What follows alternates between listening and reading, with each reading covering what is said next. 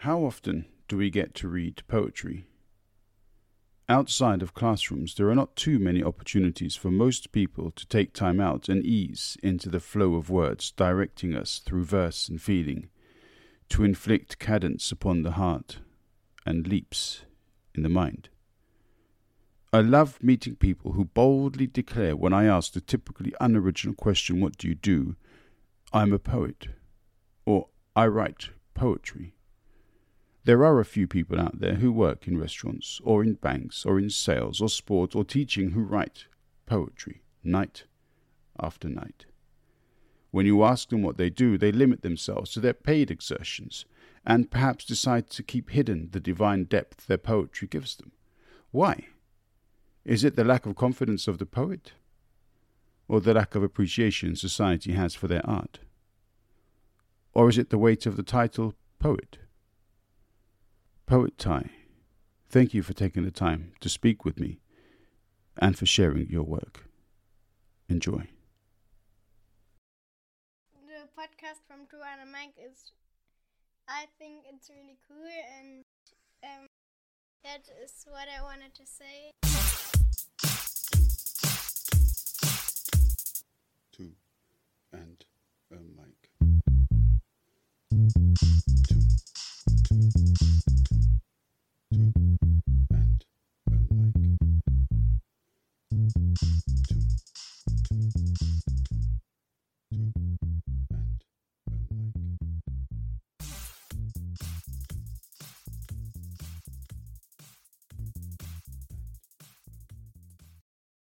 Ty, thank you very much for coming to join me on the podcast. How are you doing, man?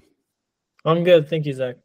Yeah. So obviously we might as well put it in from the beginning. So we both share at least two passions, perhaps more than that. But the first one, which brought us together, is basketball. But yeah, so the other passion that we both share is poetry, which I don't know how well that intertwines with basketball, but it doesn't necessarily have to. What drew you to poetry? Yeah, I actually saw a study that they coincide. Somehow there was one study in the States that I read, but I'm not too sure on the details. Really? Yeah. I always knew since I was 8, I wanted to be a writer. I just always imagined myself as like a novelist or a short story writer. And then I went to college in the States, and there was a professor that really pushed me into poetry.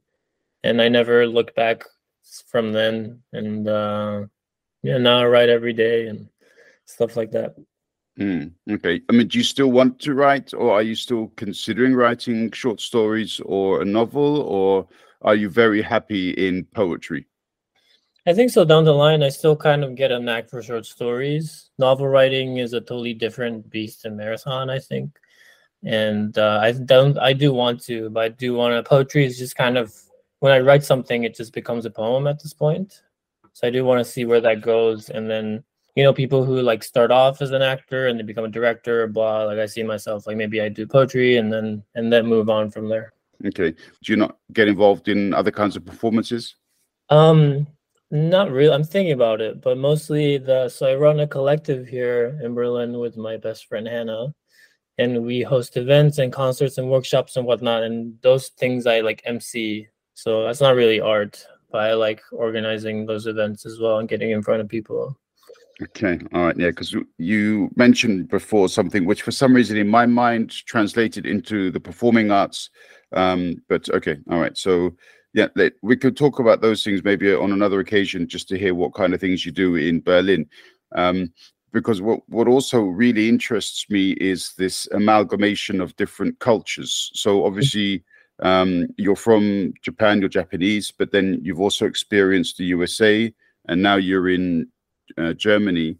I mean, these are quite distinct cultures, aren't they? They are, yeah. I mean,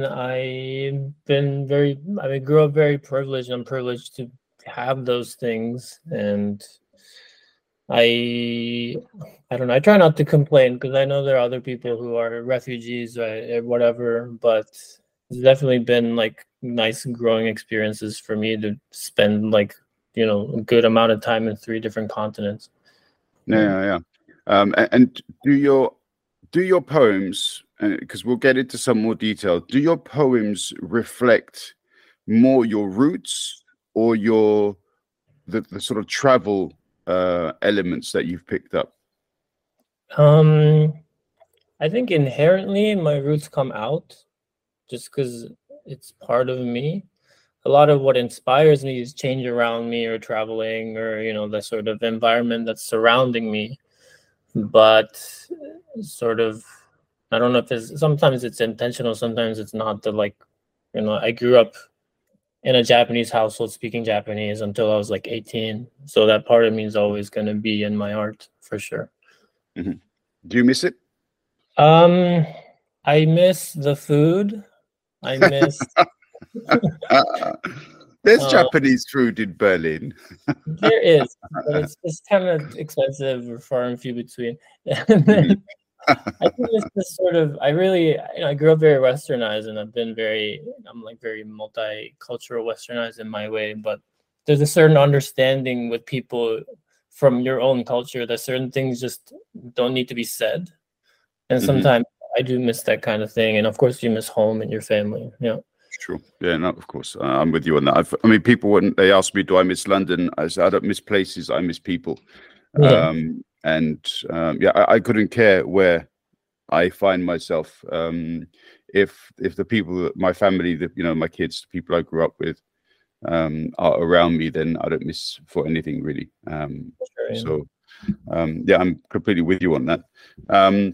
Yeah, as I said before, I love discussions of culture, and then you mention how the Western culture, or at least some elements of Japan, have really embraced Western culture. And I mean, nowadays, which is nothing new, we tend to see some significant political divides, either emerging as a sort of wave. Sometimes it's a bigger divide, sometimes it's smaller. At the moment, there seems to be something of a bigger divide. To what do you accredit this? I don't know what the right word is to say for how Western culture is considered in Japan. I mean, is there a love affair with it? Is it like a love-hate relationship? What's it like? So I'm just going to take the last part. So basically, there is especially with the West, or like the US in general, they say like whatever happens in the States happens 10 years later in Japan. And there's a sort of love-hate. Like we think Americans or white people are like better and superior, and in a way that, because our beauty standards are also that like lighter and paler you are, you're considered more beautiful and taller, and but at the same time, I never advise my white friends to move to Japan, because like at first you'd be like, oh, you're so beautiful, blah, but then they'll never kind of accept you as part of the culture, and you'll be put on a pedestal, but at the same time you won't be good enough to be Japanese. And so that's the kind of relationship that we have with Westerners, which it's how it is. And for the first part, I don't know if I didn't get the exact question, but I think a lot of it comes down to Japan. A lot of Asia is a collectivist culture.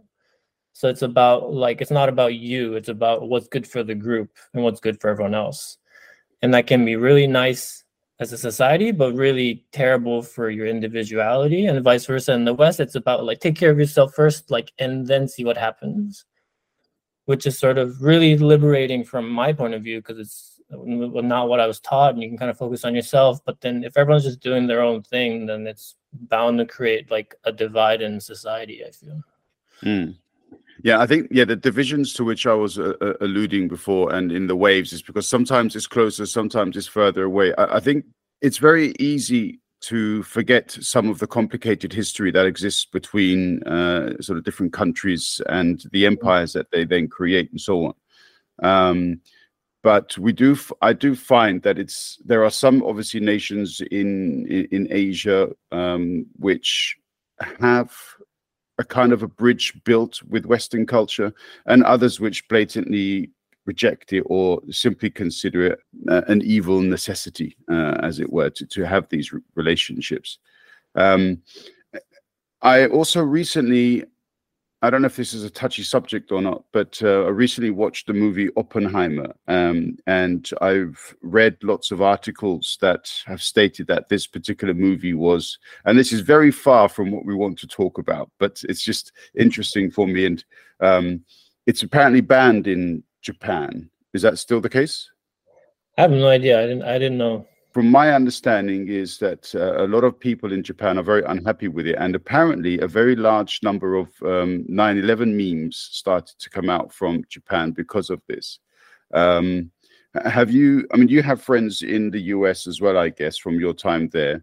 Have you discussed any kind of animosity which this film may have sort of brought up again? So it was kind of, I didn't know what it was about. And then I realized what it was about, and I felt the sort of, I watched it with my girlfriend, and I felt a sort of unease because there's always some sort of, it's kind of like a wound that's never healed. This World War II atomic bomb thing is coming as a Japanese person, and it's like all over the culture. And at first I was like, well, this seems to kind of justify and glorify this person. But then as the movie went on, I kind of saw, I don't know if the movie's accurate. I don't know. I don't have the historic knowledge for that. But it seems the argument was that they had to drop the bombs in order for the Japanese to surrender. And that kind of made sense to me. And I think, I don't know. I mean, war I think is wrong, and like neither side is right or wrong. There are nuances, but I don't think it's right for Japan to claim this victimhood. Whenever you watch a documentary about Japan, like World War II starts with the atomic bomb and everything else is kind of negated in Japanese history as far as how we explain it. I don't think that's right. And I don't think atomic bombs are necessarily, I don't know what the word for it is, but there's a sort of lack of accountability on both sides, I feel like. Yeah, I think there are some significant elements of the movie which are historically correct, especially the internal corruptions of Washington, these mechanisms and so on that existed there. But after the movie, I had to obviously go and fact check a few things and watch a couple of documentaries. And apparently Oppenheimer was far more involved in the decision-making process of where to drop the bombs. And he, I believe, he recommended small urban areas to give us a significant impact. Whereas the movie kind of makes out that he didn't want that to happen. Mm-hmm. And that's perhaps not a fair representation of what happened. Mm-hmm. So, yeah, war is never a good thing. Nobody ever wins. We can see that play out now. And I think things are going to get significantly worse as time develops. But as a means of dealing with the iniquities, with the pain, with the hate, and so on, we have art. We have artistry. We have love. We have relationship building. And I find poetry delivers very powerful messages in very interesting ways.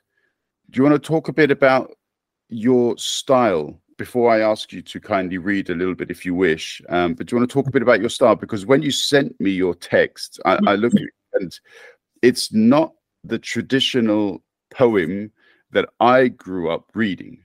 So that's what first struck me is, oh wow, this has a completely different structure.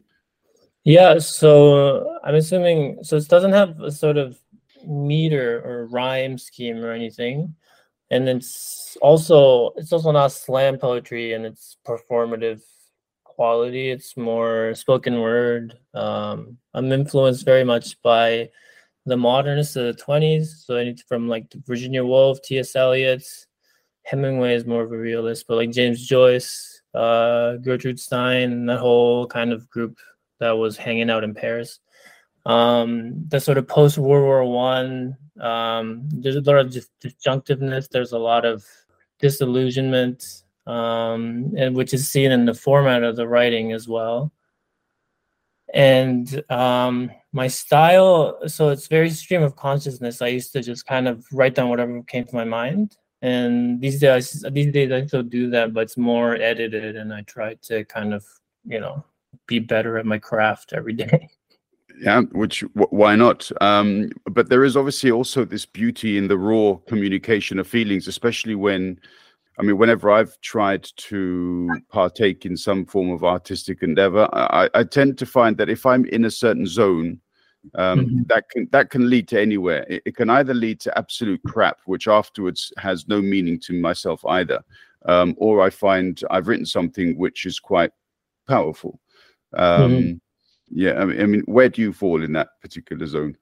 I could talk about this forever, but like, I'm pretty confident about my writing and my process. I think I'm a good writer. I think I have talent, and yet I think there's like a lifetime worth of room of improvement. I think I still write for my own like self-fulfillment, which is fine. But I think I still have a room of improvement, and poetry that really resonates with people or really touches on the subject matter or things like. I have a mentor in the city who's, kind of helps me from time to time, but I need to read more. There's a lot I need to do. Like I guess I'm confident in my potential, but I'm not there yet. Yeah. Do you want to read a bit of something that you've picked out, and then we can maybe talk about that as well, and and then people can understand more what we're talking about with the stylistic element and some of your other influences. Sure. Yeah. Yeah, I was thinking about which one to read. I'll read my most recent one that I sent to you on chat. It's called "The Wind Takes the Drums to My Ears." I'm trying to find the words to describe guilt as music plays around me, you, not us. How I feel about the people around you, spiritual, him. I smile, shake hands, and my heart drops a few inches. I feel. It's a calm darkness that surrounds my heart. And life isn't too fun and casual. There are consequences. I'm not too sure you consider. My not too far gone lover, where have we gone? Still here, still here. There seems to be change which you do not comprehend, do not wish to comprehend. I can't seem to sink into the sweetness, the pure jovial sweetness of us. I fear it's gone. I fear it's not fear. I fear you might not hear this. Thank you. Yeah, fantastic. I loved it reading it.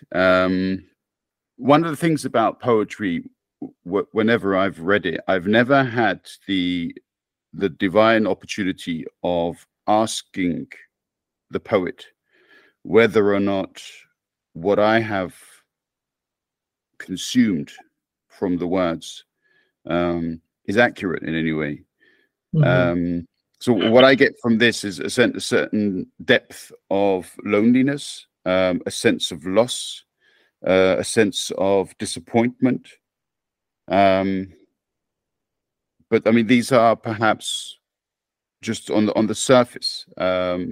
You talk about a darkness that surrounds your heart. So, I mean, how much of these of what I've said is accurate?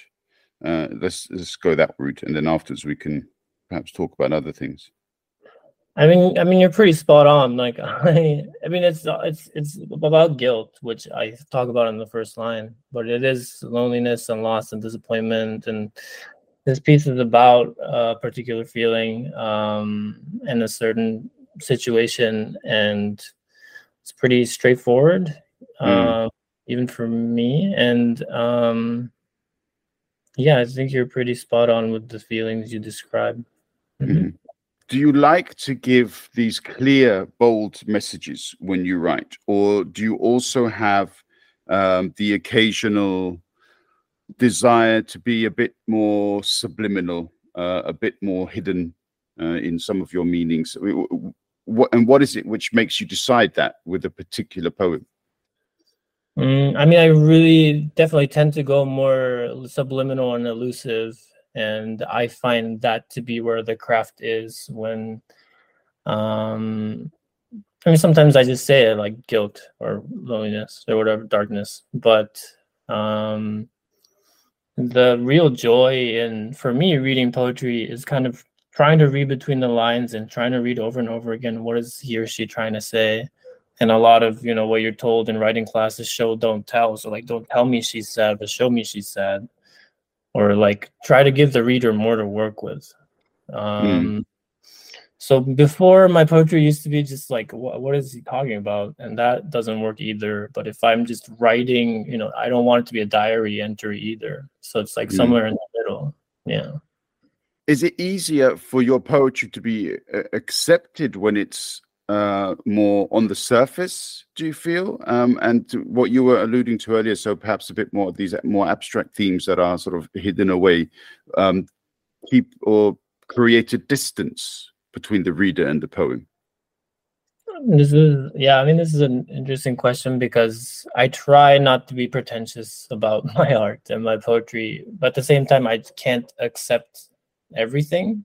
And of course, I appreciate people who appreciate poetry and my poetry, but I personally don't want my writing to just be like, oh my god, this is relatable, or he's sad, or I want there to be more depth than that, in terms of that's where the craft is, you know. I'm not saying those things aren't art, but like, it's about, can I chew on this? Does this have a different meaning when I come back to it? Does this have a different meaning when I read on the biography of the author? Does this, like good movies, you come to it very different times. And every time there's a different side of the movie that resonates with you, and I want to write something like that. I find it always quite interesting, because whenever I read critiques of either stories, whether they're short or long, or poems, regardless of style, sometimes the reviewer says, "Oh, fantastic! The depth of feeling and sentiment, and you know, sort of dynamic mechanism, and so on." And then you get other reviewers commenting on the same poem or story or whatever, or material in general, and they say, "I didn't understand a word, completely abstract, don't know where they were going, don't know what inspired them," and so on. And what I often find very interesting is there are, I don't know, hundreds of examples of poems in every language, I imagine, where you can spend an entire course studying, and at the end, you still wouldn't get a class of literature students to agree on the meaning. For sure, yeah.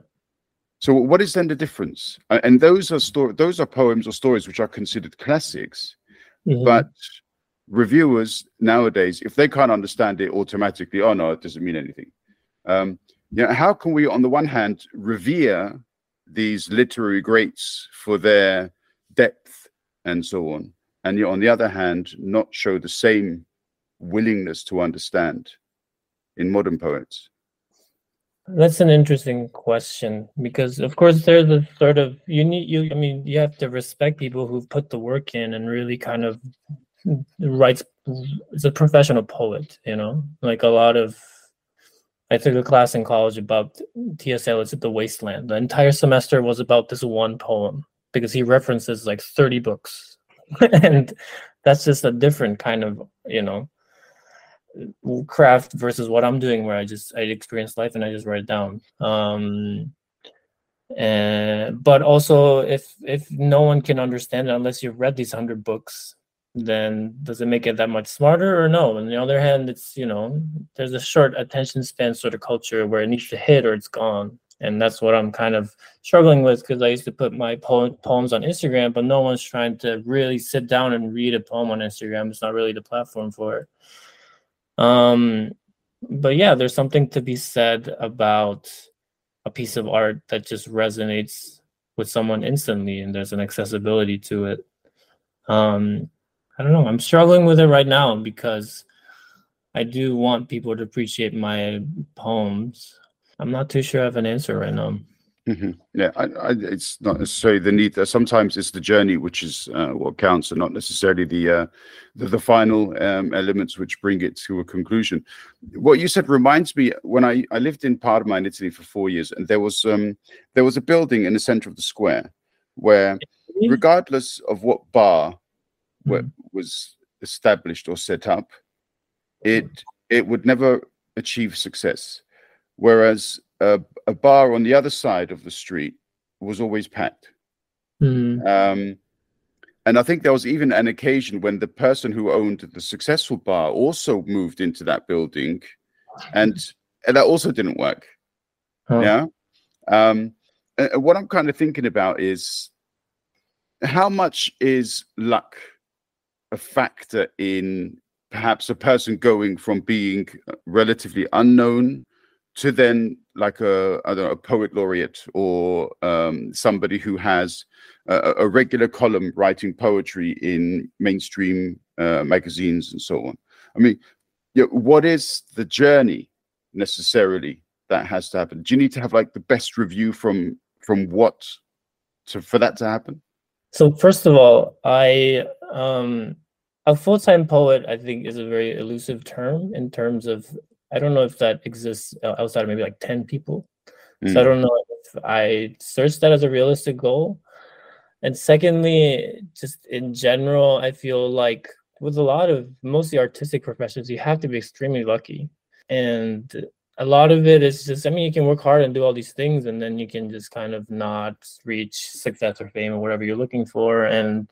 But like, to be lucky, you need to be in places to be lucky. So you need to be in those places and rooms and opportunities and keep trying. So that's why hard work matters. And I don't know if it's a Berlin mindset that I've adopted, but like, I'm going to be writing for the rest of my life, and that's just a fact. And you know, I'd be lying if I say I didn't care about what happened with my writing. But it'd be nice to get to a place with my writing where it's acknowledged, or I can kind of know about touring, but like performing and engage with other things, and poetry gets used in some other thing. But it's a lifelong journey, and if anyone who has a passion knows that it's just kind of what you would do if you weren't getting paid anyways, which I'm doing right now. So like, it's on one hand, yeah, like, you know, recognition's nice, but I just want to write. So sure. Yeah, no, I get that too. I mean, I have written stories as opposed to, I mean, I've written poetry, but none of it has, I don't even save some of the poems that I write, which is ridiculous, to be honest. But yeah, it's just sometimes I get this a need to pour out some sentiments onto, a digital page.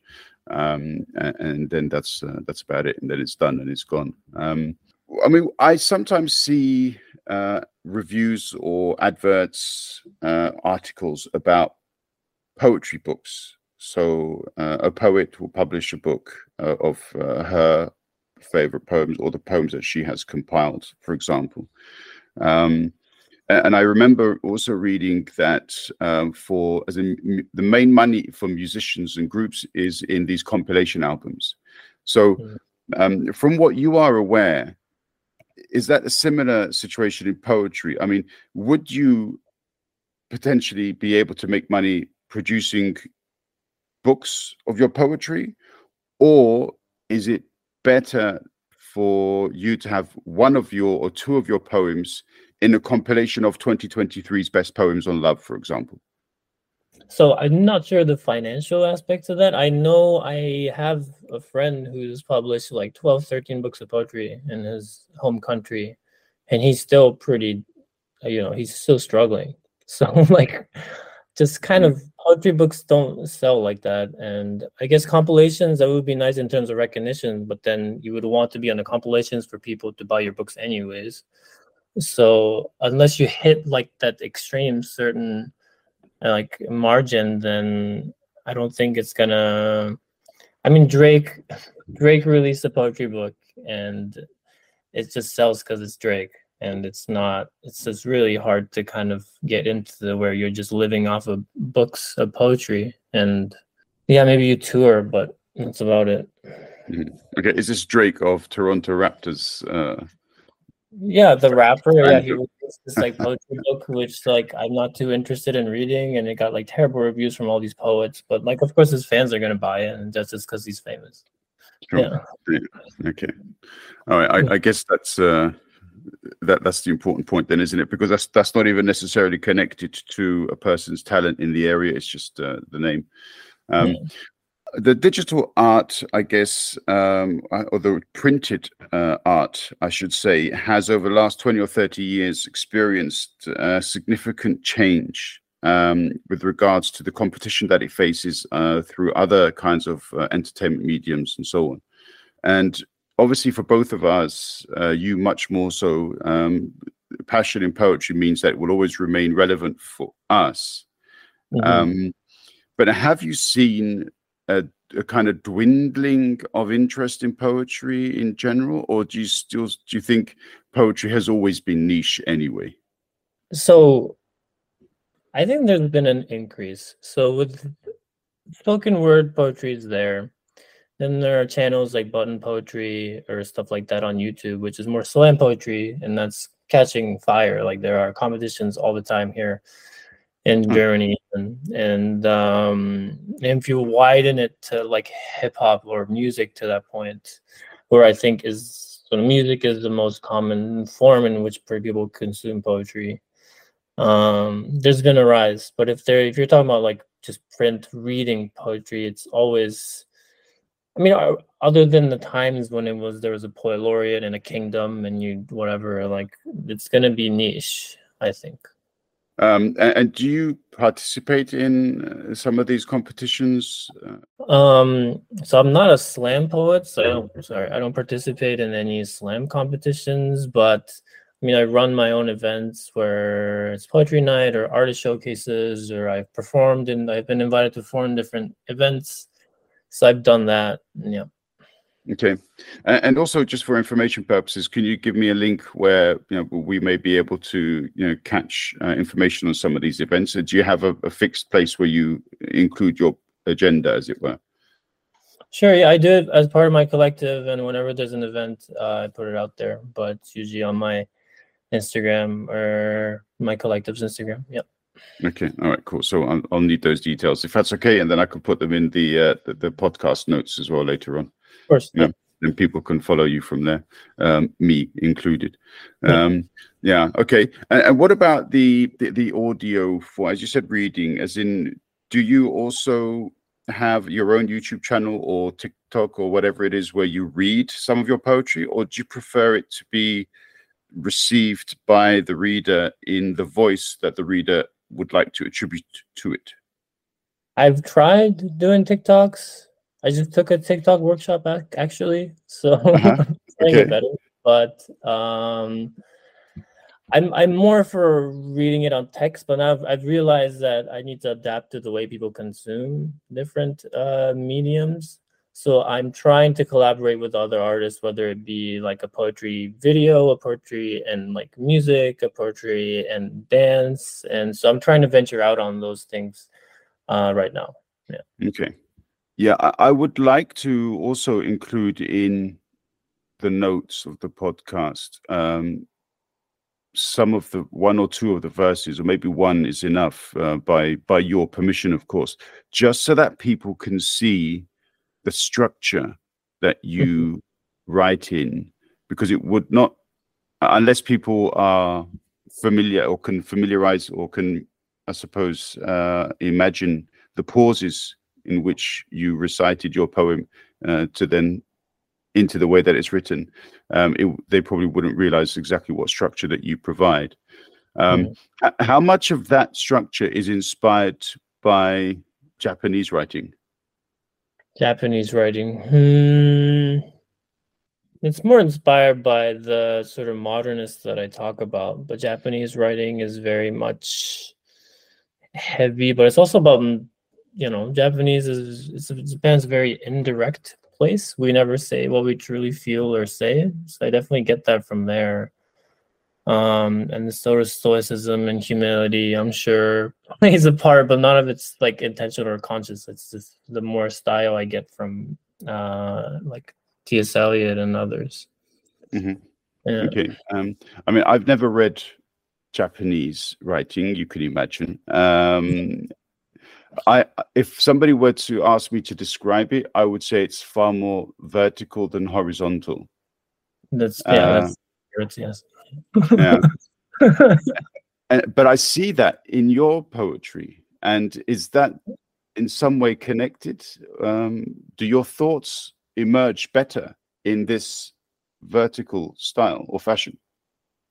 That's a very interesting question. Maybe I might be giving myself more credit than it's due, but I'm still trying to, there's a sort of complicated relationship at home that one has, especially me as a person who's not speaking my mother tongue, who doesn't live in my country, which is a whole other subject. But yeah, I mean, it's kind of just flows better for me, and it's more pleasing for me to look at. And also, whenever I try to write prose, it just comes out very poetic anyways, which might be a problem in its own self. But I don't know, it's just kind of how it comes out, I suppose. Yeah, I mean, like I say, I mean, it's one of the things that really struck me was that this is very, very unconventional in this, and convention is so related to, it's so subjective. I mean, my convention is different to the person who grew up next to me. So therefore, I wouldn't necessarily say there's a common convention which I would apply, but these sort of verse-heavy, more sort of left to right sentences and structures is what I was referring to, and that's very different in yours. There's a lot of shape, there's a lot of movement in your presentation. Yeah, I don't know, when it's like blog text like that, it just feels very cramped and sort of heavy on the eyes as well, which I don't know, that's how I perceive it. Yeah. Okay. All right. Yeah, interesting. Because I think, art has many different elements to it, and the way that it's presented is also in itself an art. I find that, why do you sometimes finish a sentence here and not somewhere else? Why do you cut short a thought in this way and not in another way? Why do you introduce a character here and not there? All of these things, and millions of others, of course, I suppose, go through your mind when you are creating these poems. Sometimes there are no answers to why a decision is made. It's true, yeah. I mean, I do play with it, like end of a sentence that the next line plays into the next sentence, or there's a double entendre, or the way I cut the sentence like really projects more of my loneliness, or there's a sort of, if I can't get a message across and I cut the sentence in half, it doesn't come across as smooth, or there's more impression that it's hard for me to say the thing. But also the way I read it changes when I read it and how I'm feeling, obviously. Yeah, and sometimes I just do things because it looks nice or sounds nice. Yeah. Yeah. When I used to write, because I haven't had the chance to write for a number of years now, which is really unfortunate. I say I haven't had the chance to write. I'm doing other stuff, and so therefore it's my fault. I don't want to say it's life has taken this away from me. It's bollocks. But I used to love writing at night, and darkness plays a theme, quite a powerful theme. Do you also like to write at night? I do, and I love staying up, and I'm most creative at night. And I'm trying to balance that with trying to get up early and be productive, but definitely a night writer. Yeah, I don't know why it is. I don't know what it is about the silence of the night, as it were. Perhaps not having all of those common noises around you, not having light sort of shining in and disturbing my train of thought. Yeah, I don't know. I find darkness to be less pervasive for what I have inside that needs to come out, I guess. I don't know. Yeah, there's like a cafe around the corner from me and just complete silence the other night, and it was just so nice to just write there and kind of sit. Taya, there are so many things that we could talk about, and some other topics that you've also mentioned that maybe we could touch on in future episodes. But just one thing, I find poems to be very intense, either because they're written with a specific emotion, or because they are perhaps self-reflective, and you want to communicate something, or the artist wants to communicate something. How difficult is it for you sometimes to talk about your more personal poems if people ask you questions? And do you actually think about that? Is this like a way you use to kind of apply censorship to what you write because you don't want to reveal something? I don't know if any of this makes sense, but does that play a part? Yeah.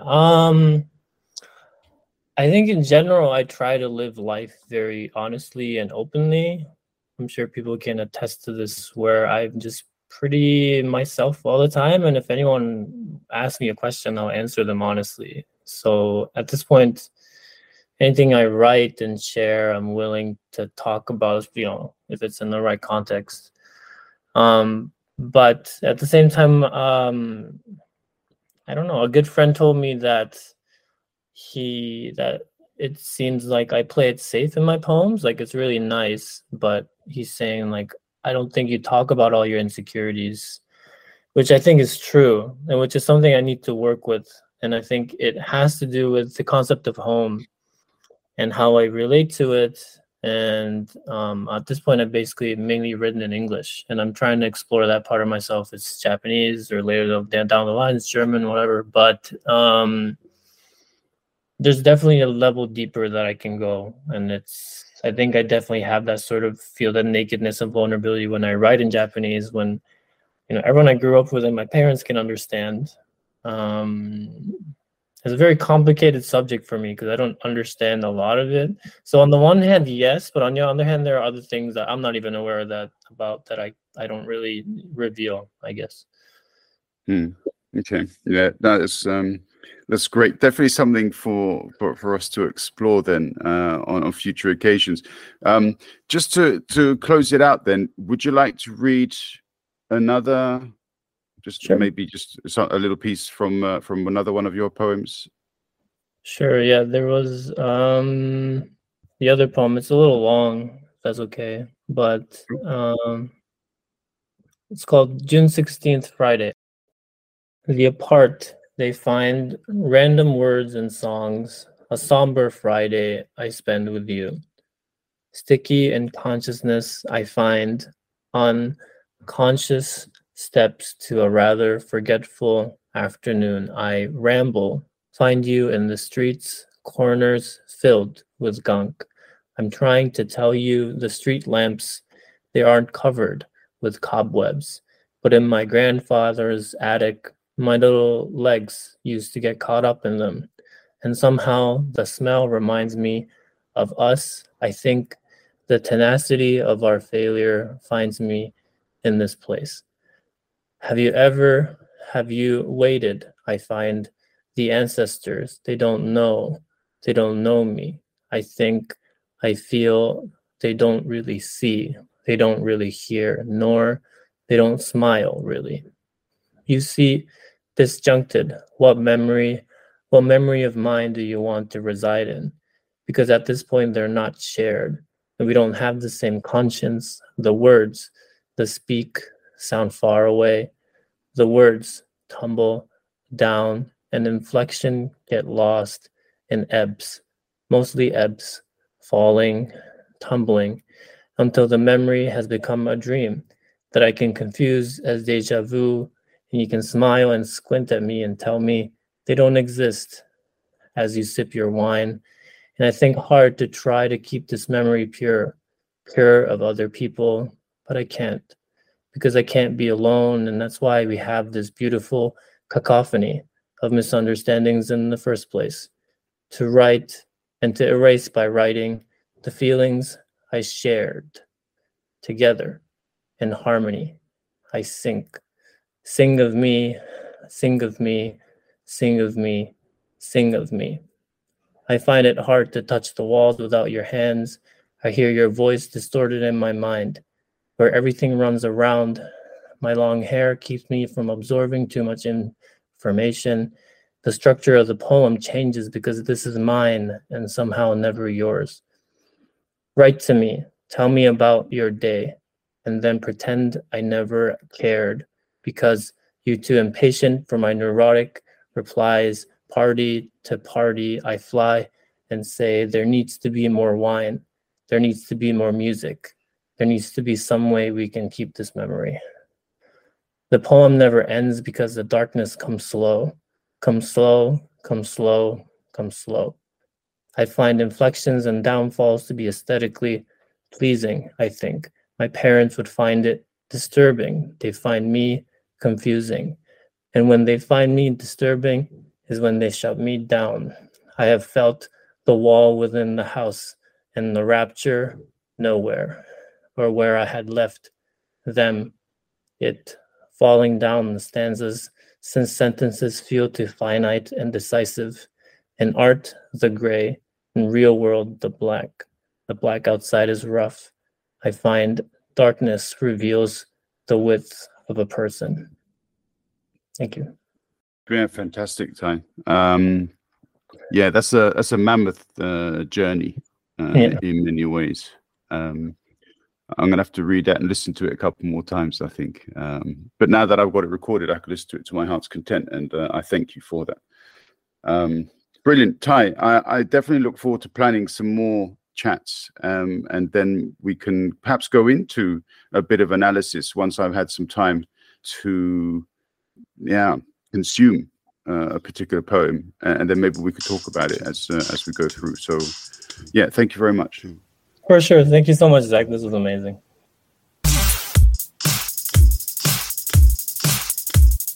Two and a mic.